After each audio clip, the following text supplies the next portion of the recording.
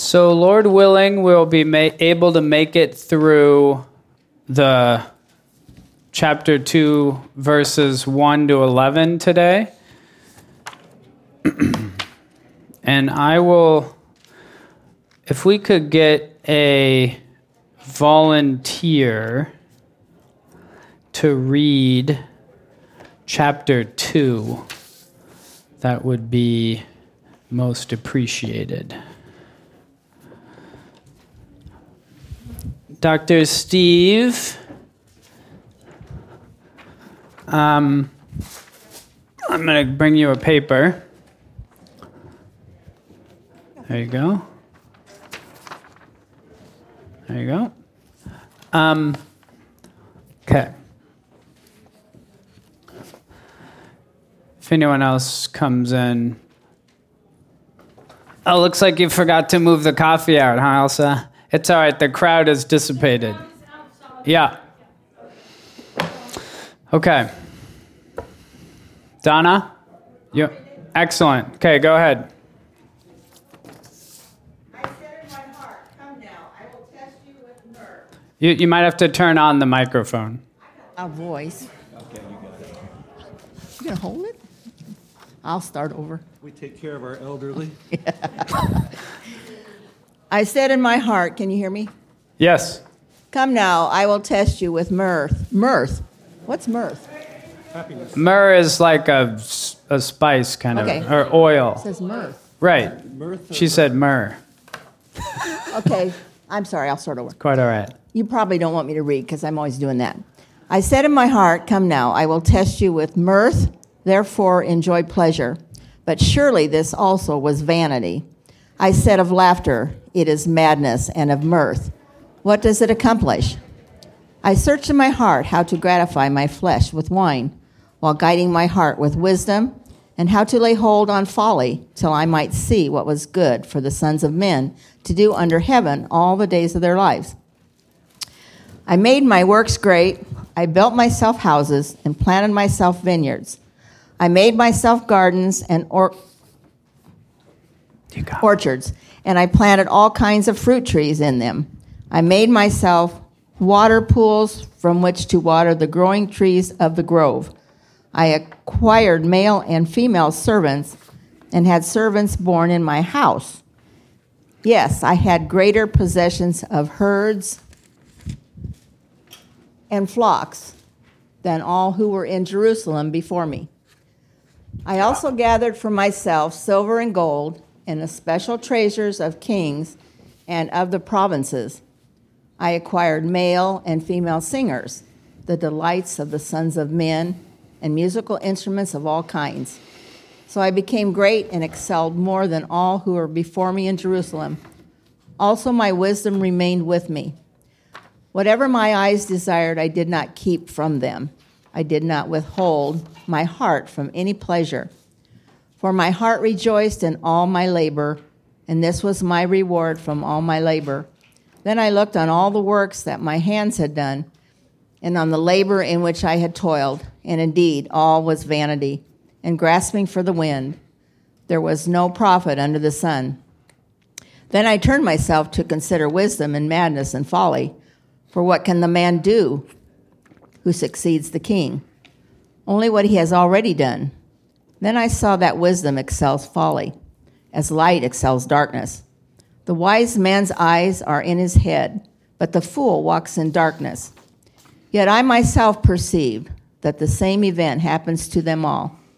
So I said in my heart, as it happens to the fool, it also happens to me.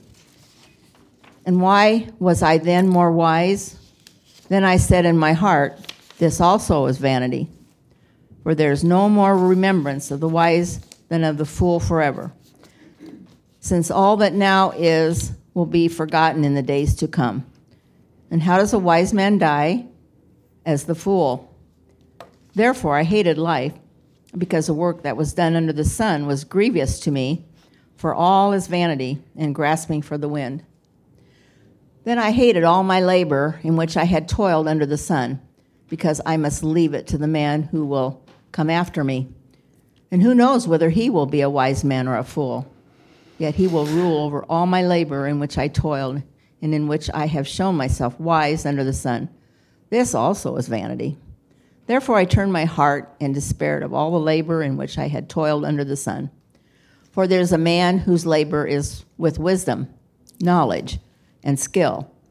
Yet he must leave his heritage to a man who has not labored for it. This also is vanity and a great evil. For what is man for all his labor and for the striving of his heart with which he has toiled under the sun? For all his days are sorrowful, and his work grievous. Even in the night his heart takes no rest. This also is vanity. There is nothing better for a man than that he should eat and drink, and that his soul should enjoy good in the labor. This also I saw was from the hand of God. For who can eat or who can have enjoyment more than I? For God gives wisdom and knowledge and joy to a man who is good in his sight. But to the sinner he gives the work of gathering and collecting, that he may give to him who is good before God. This also is vanity and grasping for the wind. Thank you very much, Donna. Appreciate it. If you need to take a quick nap, just go for it after all that work. Okay, so chapter 2, just as a brief review from last week, Koheleth determined to search out all that was under the sun to see what would give him lasting fulfillment and satisfaction. His first experiment, which was gaining more wisdom, is useless in achieving greater fulfillment because gaining more wisdom achieves the opposite. It increases sadness and sorrow. So because of this, that's what we learned last week. And wisdom, I put it on your sheet, but wisdom, sort of a working definition, which I'm sure there'll be much debate over if we took the time to do it. But working definition, wisdom is knowledge applied over time. So it's repetitive and ever expanding, not something that is arrived at and completed. And it is, you could think of it as skill and righteous living. It's a proficiency, not perfection. Those are some ways to think about it. It's a continual learning and growing. It's limited primarily by the effort you put into it, with the assumption that, God is the ultimate source. Okay, so verse 1, I said in my heart, come now, I will test you with pleasure, enjoy yourself, but behold, this also was vanity. So finding that wisdom only increased his sorrow, Koheleth determines to give himself up to pleasure. And pleasure, or madness and folly, are the other side of wisdom. Does everyone have a sheet, by the way, before I continue? Marina, okay. You're welcome. Okay. So we talked about that last week, the pleasure and folly being the other side of wisdom. I'm going to read the first couple of verses here. I'll be reading out of Ginsburg's translation again. I then spake to my heart, come now, let me try thee with mirth, and thou shalt see pleasure. And lo, this too is vanity. This is from Ginsburg. Having found the acquisition of wisdom unable to remove the depression and satisfy the longings of the soul, Koheleth now appeals to his heart to try another experiment. He leaves the laboratory of knowledge and betakes himself to the bowers of pleasure. But alas, this too he finds unable to divert his sorrow and allay the cravings of his mind. The heart, or soul, being the seat of the intellect, is constantly addressed in this book. It is that in man which makes him dissatisfied with the things that are transient and long for things which produce solid happiness. Okay, so that's verse 1. Verse 2.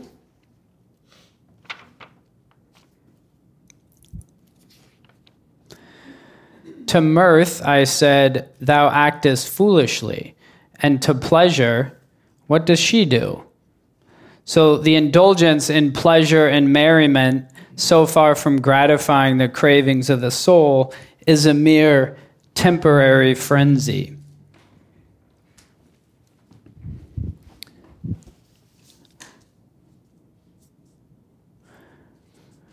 And laughter and pleasure are useless madness, is another way of thinking of it. So when he says of pleasure, what use is it, or what doth she do, the idea is that pleasure is useless and does nothing to satisfy this craving of the soul. It's not useful in that domain. So if we compare that to verse 24, chapter 2, verse 24, where he says, there is nothing better for man than to eat and drink and let his soul enjoy pleasure in his labor, it appears that he's contradicting himself. Do you guys think that he is? Why or why not?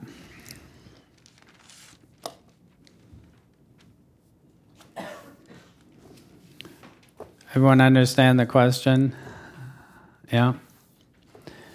Alex? I don't think he's contradicting himself because Scripture doesn't contradict himself. Okay. How might you make sense of the two statements that appear to be contradictory? Got it. Yeah, Bridget. Well, from what I remember, I feel like at the beginning of the chapter, he's saying, what's the point of it? It's kind of madness. Yeah. By the time he gets to the end, he's kind of realized, actually, there is a purpose in that. It might not be the ultimate fulfillment, but there's still a purpose. Yes, absolutely. And that's exactly the idea, is that in terms of answering the question, does this thing, whether wisdom or pleasure, satisfy this craving in me, this longing in me to be satisfied and fulfilled? Does it do that? No, it doesn't. That doesn't mean it's bad, doesn't mean you should avoid it. It just means it doesn't ultimately satisfy you. Okay? And he said the same thing about wisdom earlier. And we know, obviously, he advocates for wisdom. So he's not against wisdom. It's just even wisdom does not satisfy that internal desire to be fulfilled and to stop this continual cycle that is maddening. Okay. Verse 3, I'm going to read this out of the ESV.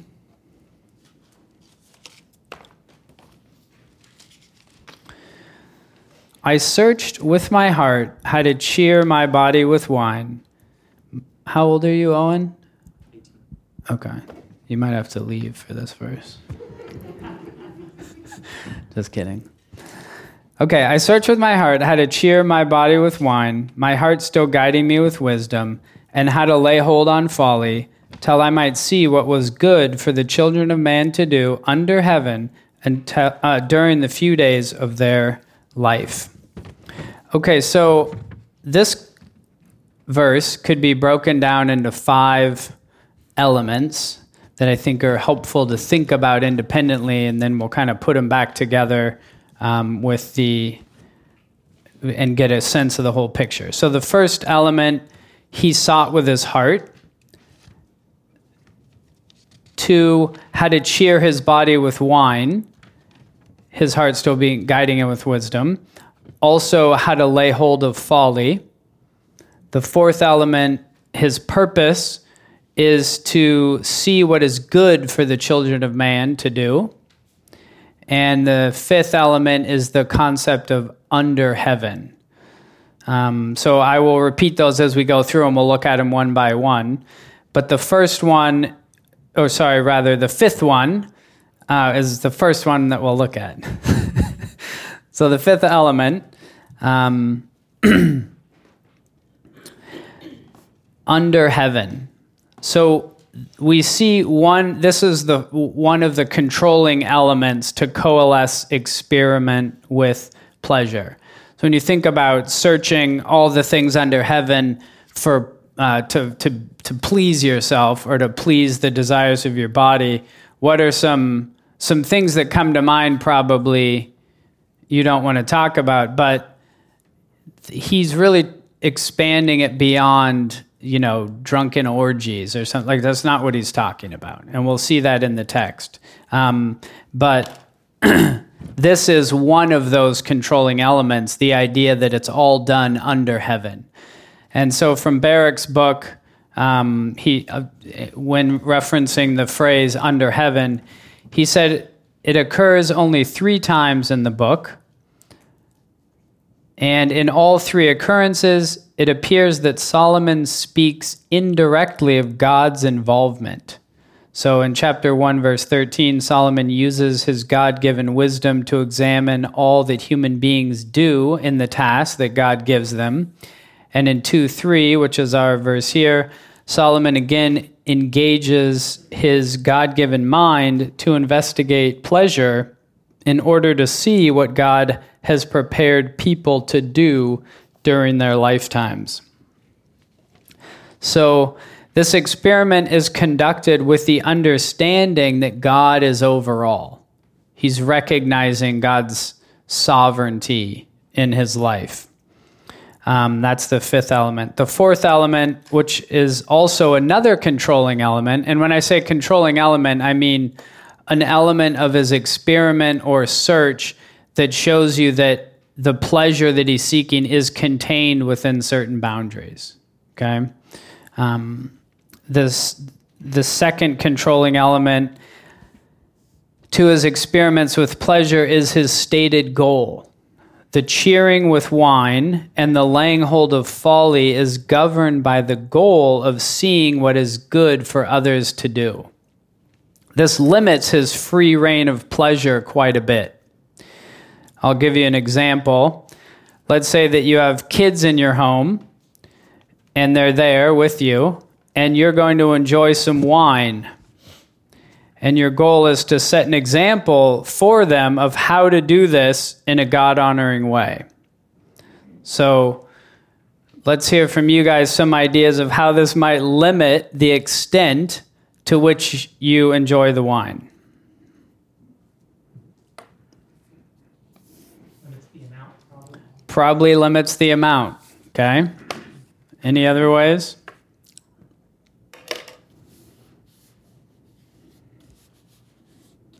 You might not even do it. You might not even drink in front of them as an example of, not drinking, Okay. not offending somebody who did.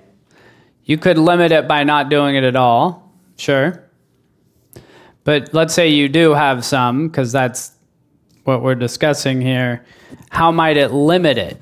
Like the amount, it's probably, maybe the best answer, or the amount in a given period of time, right? You're going to be slowly enjoying it. You're not going to be, your goal is different than, hey, I'm going to drink so much that I, Yes. Well, that you could demonstrate that the purpose of drinking it is not a vehicle towards intoxication, but it's a beverage. Yes. There you go. You could enjoy it as a beverage, as any other pleasure, and not seeking to get intoxicated. Absolutely. So, Scott? But it is to have an effect in Ecclesiastes 10:19 is to gladden. Yeah, absolutely. And he's not, of course, he's not advocating not having any wine, right? But what we're talking about is the controlling agent right now, okay? Is that his goal in drinking the wine is to find out what's good for others to do, okay? So in our example here, the idea is that you're enjoying it, you're enjoying the wine, but you're doing it in a way that sets an example for your children, okay? You're unlikely to get drunk in that circumstance. You're unlikely to guzzle it and try and get intoxicated, right? Donna, I'm sure you have a lot of experience here. Go ahead. Well, what do you have to contribute then? Oh, you were going to say it, Donna. What if the child says, what's something?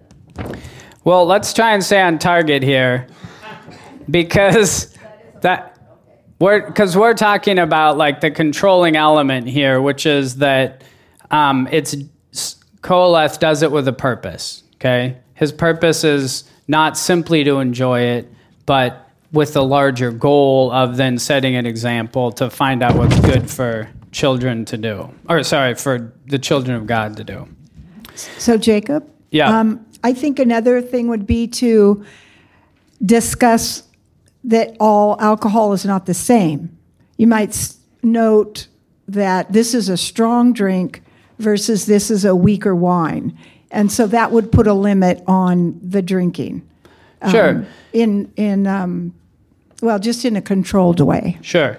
So, I mean, that's another variation of a similar theme we've talked about, which is how much alcohol do you consume over a given period of time? It might be that one drink is less or more alcoholic than another, and that's going to affect how much you have. Sure. Fair enough. Without going on any more tangents, Dr. Steve, do you have something you wanted to contribute? It's a wild tangent. Okay. We'll skip it for now then. Okay, so back to the first aspect, and we'll get back to this discussion later. Don't worry, this is a fun discussion. I just want to make sure we have all the elements to the verse before we start just throwing out our opinions, which aren't as interesting as what God has to say. Okay. So the first element to this verse is he searched with his heart, that idea. And I'd like to read Ginsburg again here on this point. Having given us summarily the result of his experiment with pleasure in verses 1 and 2, Koheleth now details some particular instances of the pleasure by which he vainly sought to remove the depression from his mind and secure lasting happiness.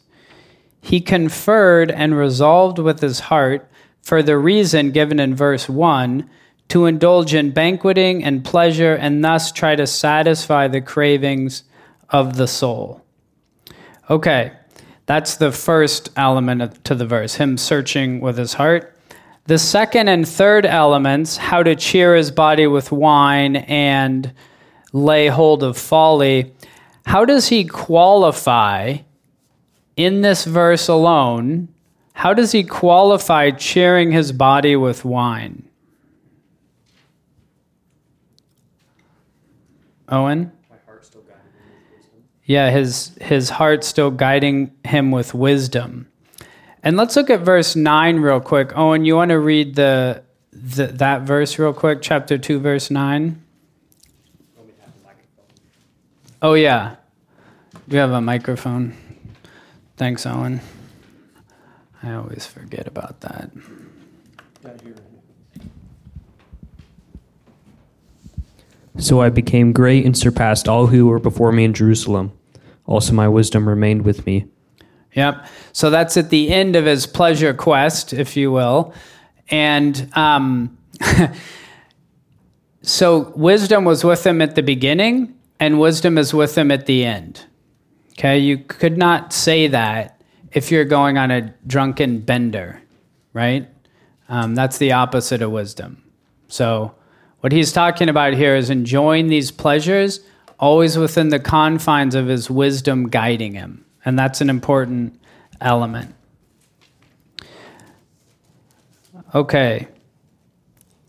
In verse 3, I had a question here. We kind of already addressed it, but how does this restrict the cheering of his body with wine? It's very similar to what we talked about earlier, so it might be it limits it. But what do you think he means there? What do you think he means by his mind, his heart was being guided by his wisdom as he sought to cheer his body with wine? Let's try and answer that in a general sense, not our advocations for what people might do. Scott, microphone, please.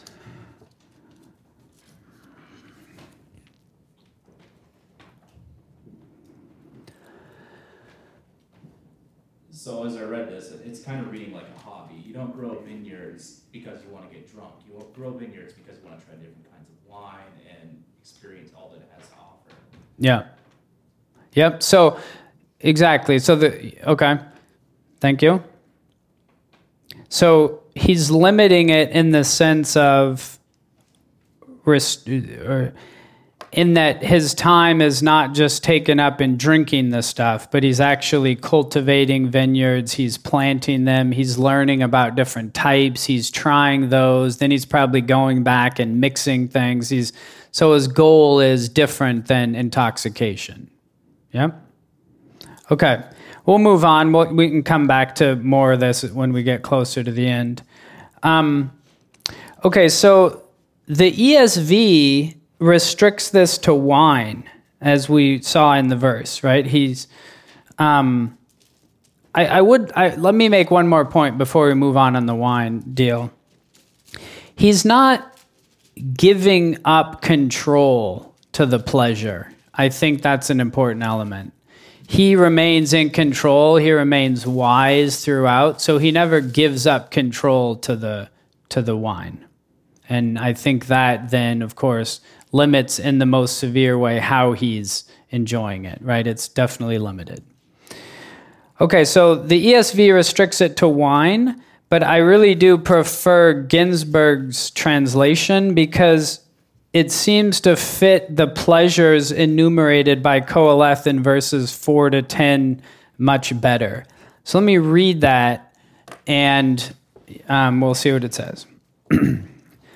I resolved with my heart to draw my body with pleasure, my mind guiding with wisdom, and to lay hold on folly, till I should see what is good for the sons of men, which they should do under heaven the numbered days of their lives. So Ginsburg broadens the idea to include all pleasures, not simply wine, and merriment. And indeed, this fits the list of pleasures in verses 4 to 10. So let me see. His heart still guiding him with wisdom. I'm going to read a quote here. This one's a little academic sounding, but we'll try and pare it down when I'm done reading, okay? All right. My mind guiding with wisdom. Qoheleth resolved to draw his body, as it were, with the alluring cords of pleasure, determined that his passions should not be wildly let loose, but that wisdom, by her prudent guidance in the selection of earthly gratifications, should hold the reins and restrain the passions from running riot. This explanation is evident from verse 9, which Owen just read. The words, my heart guiding with wisdom, are parenthetical, as is evident from to lay hold, which together with to draw depends upon I resolved, meaning that he's resolving to lay hold of and to draw, and parenthetically to that, he's being guided by his wisdom. The expression heart, possessing the faculty of thinking, judging, is here more properly rendered mind, and stands in opposition to body. So the idea is that his mind, using wisdom, is controlling the pleasures of his body that he's seeking to lay hold of. Does that make sense? Okay. To guide is evidently designed to carry out the figure begun with to draw. It was not to be a blind drawing into every pleasure, but guided by vigilant prudence. That's his rendering of it. Okay. So just as with the wine in the ESV, how does his mind, guiding with wisdom, restrict his drawing of his body with pleasure? Makes sense? So with wine, we're very eager to jump on the bandwagon and say, oh, we shouldn't do it. Okay, that's your choice. But that's probably not the choice with all pleasures, right? And that's really what he's talking about here. So, what are some, or let me say it this way. how does his mind guiding his wisdom here restrict his drawing of his body with pleasure? Yeah, Bridget? It's like a safeguard. You're always checking, am I becoming enslaved to this thing? Is it becoming an idol? Yeah. Am I becoming addicted to this pleasure? And you just take steps back as necessary. Yep. Depending on how much it's alluring you. Sure. So you're constantly paying attention, keeping aware in your mind of what you're doing, and allowing your mind to kind of govern and control what actions you're taking, how far you're going in these pleasures. So perhaps it would be good to say, we're talking about pleasures that are non-sinful pleasures in and of themselves. It sort of goes without saying, but we're not talking about pleasures that are inherently sinful. Okay? So what are some things in our lives currently that fall into this category? Let's say alcohol is one of them. Okay. Food, it's another one. Entertainment. Yep. Just like consumerism in general. Consumerism, buying stuff, yep. Comfort. Okay. Alex? Not shaving. Like, you see later, there's a pleasure taken in toil. So, like, as you're working and you're learning, like, you have some type of pleasure in that as well. Yep, absolutely. And so let me repeat that since you didn't grab the microphone and I forgot as well. The pleasure that you take in the toil, your work, the things that you're doing, house projects, stuff at work, whatever it is, the pleasure that you take in that. You don't want to become too dependent on that either. Okay? Games, sports, any enjoyable, non-sinful thing. Getting your hair done, yeah. Since I have the mic, I guess I'll use it. I was just trying to, maybe I lost somewhere as I'm thinking and listening at the same time. Yeah. I missed something. Because we're looking at how Solomon said, also my wisdom remained with me at the end of verse 9. In light of all the pleasures that he has listed. We're really looking at verse 3, sorry. I just brought it in to show you that the wisdom stayed with him from the beginning to the end. We haven't really looked at the middle part yet. Okay, so we're just looking at the example of the wine, not the whole list of other things that he has tried. Well, so we are looking at the whole rest of it, which is, I think, what Ginsburg does a great job of highlighting. Because I was just curious if we're including all of the list of pleasures. You made the caveat that it would be non-sinful pleasures, but Solomon does include in there all of his concubines, which is clearly not how God created the world to be, and he listed them as pleasures. And I was just wondering how that meshes with the understanding you're drawing from the verses where he's referring to moderation and non-sinful pleasures. I was just curious how that portion fit in there. So without going on a discussion about this, I'll just say I don't think that having concubines is necessarily a sinful thing for Solomon to have. He's never rebuked for that. He's never, like his father David, also his great sin was stealing Uriah's wife and killing Uriah. It was not all of his multiple wives or concubines either. So if we could just leave that topic as you could further think about that, but for now I think it's safe to say, even though that's not something that Solomon was sinful for Solomon.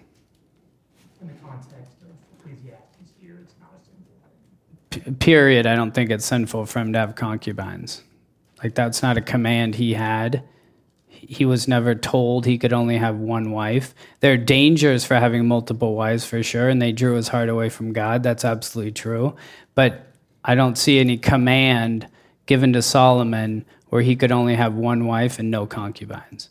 So I understand that might be a topic that maybe requires further discussion. But for now, let's just say, table it and say, okay, for the purposes of our discussion, do you see anything else there that you're saying is inherently sinful? I don't. And so I would tend to sort of lump in the concubines. I also don't see him saying about anything about his wives. So all that to say, Janelle,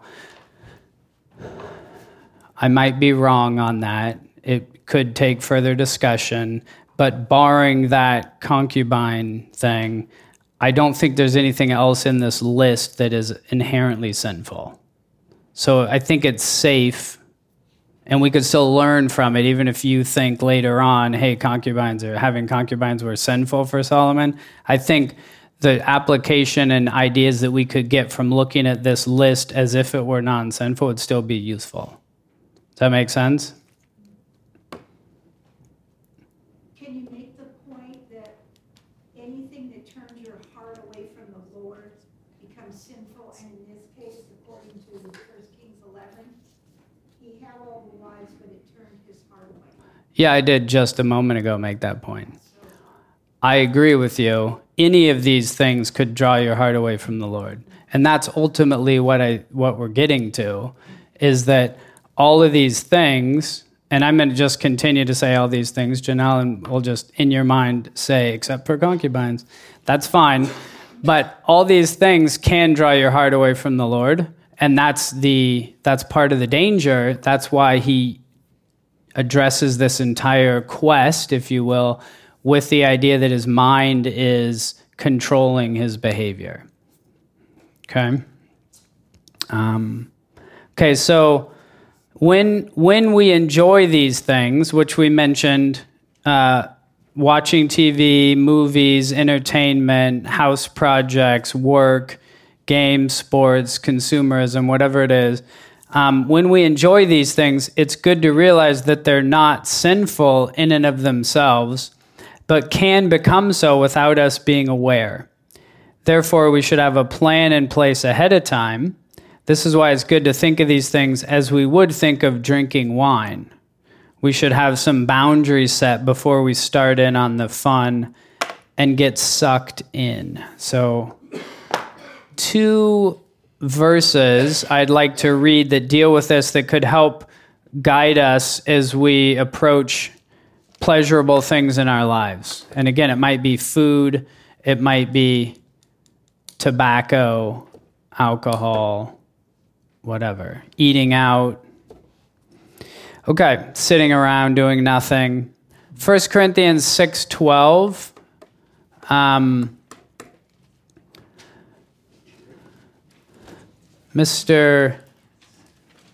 It's meandering, right? Would you be so kind as to read 1 Corinthians 6:12? And Alex, would you be so kind as to read 1 Corinthians 10:23?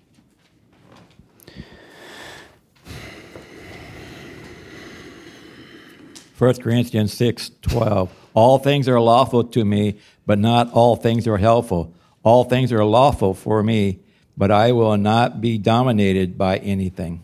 Okay. So before we read the next one, he's saying these things are lawful for him, right? These behaviors that he's doing. But what are the guiding principles that Paul brings out there? I mean, he implies it. What are the 2 guiding things? He's saying it's lawful, but not helpful. Okay. And what's the other one? Not dominated. Yeah, he's not enslaved to it. It doesn't dominate him. Okay, those are some good things to think about. As Bridget said, as we do things in our lives that we enjoy, we should be asking ourselves, is this helpful? is this thing dominating me? So if I'm, 100 pounds overweight, maybe food's dominating me. Maybe if I'm getting drunk when I drink, the alcohol is dominating me, right? Maybe if I come home from work and I sit down and watch 3 hours of sports, and that's a big waste of time, maybe that thing is dominating me, whatever it is, okay? Good things to think about. Alex? 1 Corinthians 10:23. All things are lawful, but not all things are helpful. All things are lawful, but not all things build up. Okay, so which two controlling elements are there that Paul's looking at controlling his behavior by? Charlotte, did you hear it? Did you hear what she just read? Yeah. Okay. Okay, would you please read it again? All things are lawful, but not all things are helpful. All things are lawful, but not all things build up. Okay. So the question, Charlotte, is what do you think Paul there is using to control his behavior? He's saying, okay, it's lawful for me, but is it... It's helpful. Yeah, is it helpful? So should I do this thing? It's lawful for me to do, so it's okay on the surface, it seems okay, but the next question is this a helpful thing to do? Is this useful? And what was the other element? Do you remember? Not all things build up. Yeah, not all things build up. So that's another question when you're approaching something. I'm going to spend 2 hours sitting on the couch. It's lawful for me. Does this build up? Is this building someone else up? Is this helpful? Right? Those are things to think about. Okay. And if your answer is no, probably not, maybe get up and do something else. Okay, so what are the 3 guiding principles then that we can take from 1 Corinthians verses to govern our behavior? What are the 3 questions we could ask ourselves? Put it that way. Owen. Is it lawful? Okay, so we'll take 4 questions then. That's the first question, which you're absolutely right. Is it lawful? If it's not lawful, don't do it, period. In any quantity. Absolutely. Okay.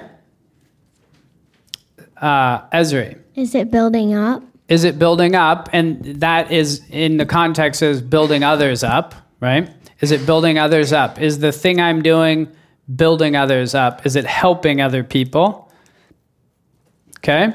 Is it helpful? Is it helpful? Thank you, Charlotte. So, is it helpful? Does it build others up? And this is all just for things that are lawful. Okay, so just because it's lawful doesn't mean you get a free pass and you do it all you want. The idea is, okay, it's lawful, it's passed the first check. The next check is this a helpful thing? Is this building others up? And what's the final one? Is it dominating me, right? So I smoked probably for 10 years, cigarettes. And I guess I should clarify. And that was the verse that convicted me that I needed to quit smoking, was that it was dominating me because I couldn't not do it. So I was enslaved to it. So that's another thing we need to check as we're doing things, regularly going back and looking, is this thing controlling me? Do I have to do this, or I get angry or upset, when it disappears, right? And that might be your morning coffee. If you're a jerk in the morning before you have your coffee, that thing is controlling you. It's controlling your behavior, right? So, good thing to think about. Bridget, could we get her a microphone? I guess if we make it a habit, it'll be easier. Like smoking. With the building others up, I feel like that one's a little tricky or just more abstract, maybe because there's I'll just give an example. I might have time during the day that is like guarded downtime for me to kind of regroup, refresh, so that I can better serve my family later. Yeah. But that could be selfish. I could take that and start hoarding it. Like, don't interrupt mommy because this is my downtime to serve you. But, that's, anyway, it can go either way. But yeah, no, you're right. And I guess it's good to clarify too that it's not like everything you do has to do all three of those, right? It's not like it all has to build up, it all has to be helpful, and it all has to not dominate. Although I imagine it would. Actually, I think it probably would. But nevertheless, it could dominate you, like you're saying, to the point where if you didn't have that alone time, you got irritated and angry and sinful in your behavior. Yeah, then that's a good indicator to you, this thing might be getting control of me, right? But yeah, absolutely. We all need, rest is a thing that God built into creation. It's not wrong to rest, right? It's a good thing to rest. We should rest. But if we're not working because we're resting, that's a problem, right? So it's a balance. It's wisdom. There's not like a command. Okay?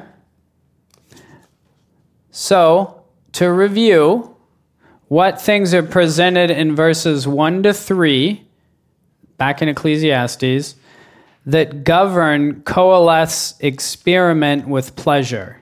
What are the 3 controlling elements that he put in place? Owen?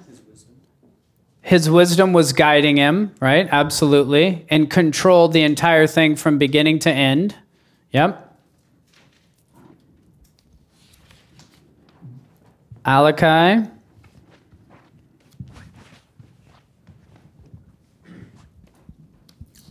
How to lay hold on folly. Okay, so the question is, what did Koheleth put in place to control or limit or govern his experiment with folly and pleasure? So one of the things is his heart was being controlled by wisdom, or his mind. The wisdom of his mind was controlling his body, his actions.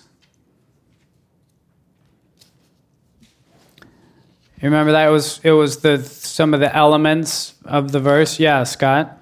It had to be gratifying to the flesh. Say that again? It had to be gratifying to the flesh. That's one of the controls. No, you're right. That is the pleasure part. And I'm saying what? It was a goal. It was a goal, absolutely. That was his purpose. But in some sense, but he controlled the gratification of the flesh in certain ways. How did he do that in the verse? But you're absolutely right.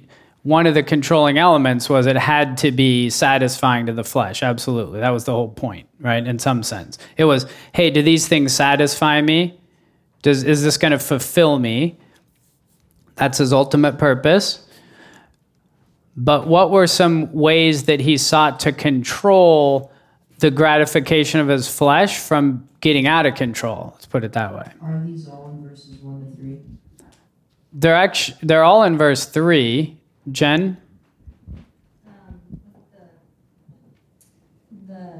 Was it good for the children of man?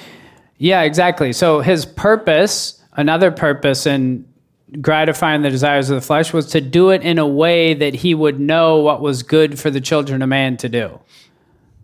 Okay, so that was an underlying principle in his search. That's in verse 3. Okay? Yeah, it's under heaven, meaning he recognizes God's watching, in a sense, right? He's recognizing God's sovereignty over it. Okay?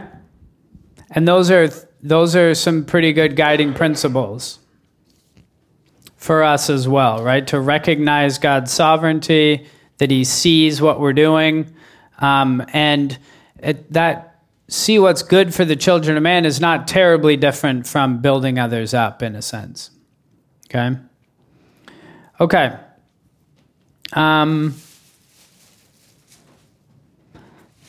Okay, now to the pleasures themselves. I'll read the list. Actually, I want to read 1 Kings 7,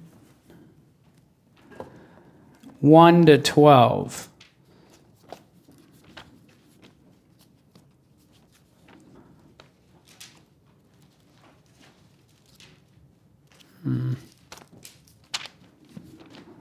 First Kings 7, 1 to 12. Okay.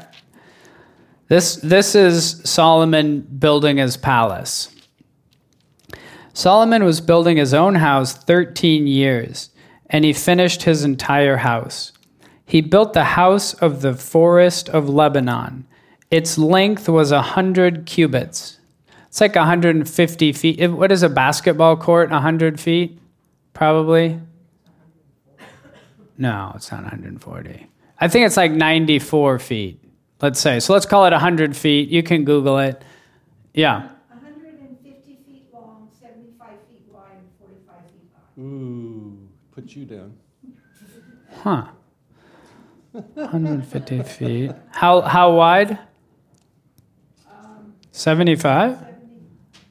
Yeah. He built the house of Lebanon, right? 150 feet long, 75 feet wide. Okay. 45 feet high. I know that. My question was how big is a basketball court? Oh, I'm sorry. I was trying to get a comparison in your minds. I think a basketball court is about 94 feet long and 50 feet wide. Is that right? Okay. So think of this. You think of the gym, okay? And his house was 1.5 gyms long and 1.5 gyms wide. Not very big. What? Not very big. Well, it's 11,000 square feet, which seems pretty big to me. And it's also, so let me keep reading. And it was, let me see, its breadth was 50 cubits and its height 30 cubits, which is like 45 feet. So that's something like 6 stories, 5 or somewhere between 5 and 6 stories. So it's, seems pretty big. And it was built on 4 rows of cedar pillars. I'm going to read this and just remember, this is him seeking pleasure. This is his type of pleasure. This is what he's doing. With cedar beams on the pillars, and it was covered with cedar above the chambers that were on the 45 pillars, 15 in each row. There were window frames in 3 rows, and window opposite window in 3 tiers. So you think of this hallway almost with windows just on either side. For 3 tiers, I'm guessing is 3 stories, whatever those are. All the doorways and windows had square frames. The window was opposite window in 3 tiers. And he made the hall of pillars. Its length was 50 cubits and its breadth 30 cubits. There was a porch in front with pillars and a canopy in front of them. And he made the hall of the throne where he was to pronounce judgment, even the hall of judgment. It was finished with cedar from floor to rafters. His own house, where he was to dwell in the other court back of the hall, was of like workmanship. Solomon also made a house like this hall for Pharaoh's daughter, whom he'd taken in marriage. All these were made of costly stones, cut according to measure, sawed with saws, back and forth, even from the foundation to the coping, and from the outside to the great court. The foundation was of costly stones, huge stones, stones of 8 and 10 cubits. That's like 15 feet. It's pretty big, couple stories. And above were costly stones cut according to measurement and cedar. The great court had 3 courses of cut stone all around and a course of cedar beams. So had the inner court of the house of the Lord and the vestibule of the house. Okay, so in his list of pleasures in chapter 2 here, I'll just read it real quick. He says that house gets described as, I built houses. Okay, so when he says he planted vineyards and he planted gardens and parks, he's not talking about like the Indianola Park with some swing sets, right? Think more Versailles with fountains and statues and sculpted areas to walk in and manicured stuff. I mean, it's much more along those lines. And he built that as a way of enjoying himself, okay? So as I read this, just kind of think more in those terms than everyday terms. I made great works. I built houses and planted vineyards for myself. I made myself gardens and parks and planted in them all kinds of fruit trees. I made myself pools from which to water the forest of growing trees. I bought male and female slaves and had slaves who were born in my house. I had also great possessions of herds and flocks, more than any who had been before me in Jerusalem. I also gathered for myself silver and gold and the treasure of kings and provinces. I got singers, both men and women, and many concubines, the delight of the sons of man. Okay, what works constitute coalesced search for pleasure here? Okay, concubines from the young gentleman on the side. Okay. What else? Great houses. Great houses. Like big projects, right? These are huge projects. His house took, 13 years? Or 15? 13 years. That's a big project. So vineyards and gardens, and like a lot of planning and meticulous thinking. But he finds pleasure in that, okay? It's very constructive as well, right? This is not the idea of someone just in dissipated debauchery, right? This is someone who's working and enjoying that work and finding pleasure in it, okay? So what things here are included that we wouldn't normally classify as pleasure when we initially think of pleasure?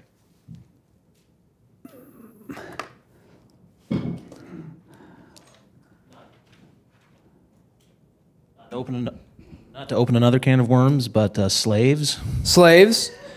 Yeah. No, I mean, you think about it, that's more like probably an employee these days. But the idea is that you have all these people who are able to do the work, but that's a lot of organizing and planning and thinking and how do you motivate, all kinds of stuff. Whipping people is probably not the best way to motivate, despite corporate practice to the contrary. Okay. Scott? It can be effective.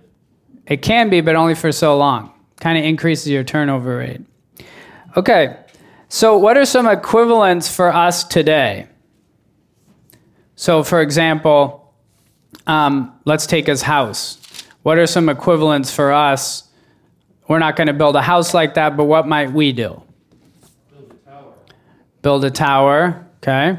We might just do house projects, right? We might, yeah, Marina? It all boils down into spending money. He just had more disposable income than we did. Right. So in a way, and we'll end on this, but in a way, if he did it with all of this money and did all these grand things and still didn't find pleasure in it, it's going to be true of us in all of our small projects on our house or our gardening or little rose beds or whatever, right? Those are all pleasurable things. They're not going to give us satisfaction in the same way that all of his projects didn't give him satisfaction. Okay? Any questions before we... Yeah, Bridget.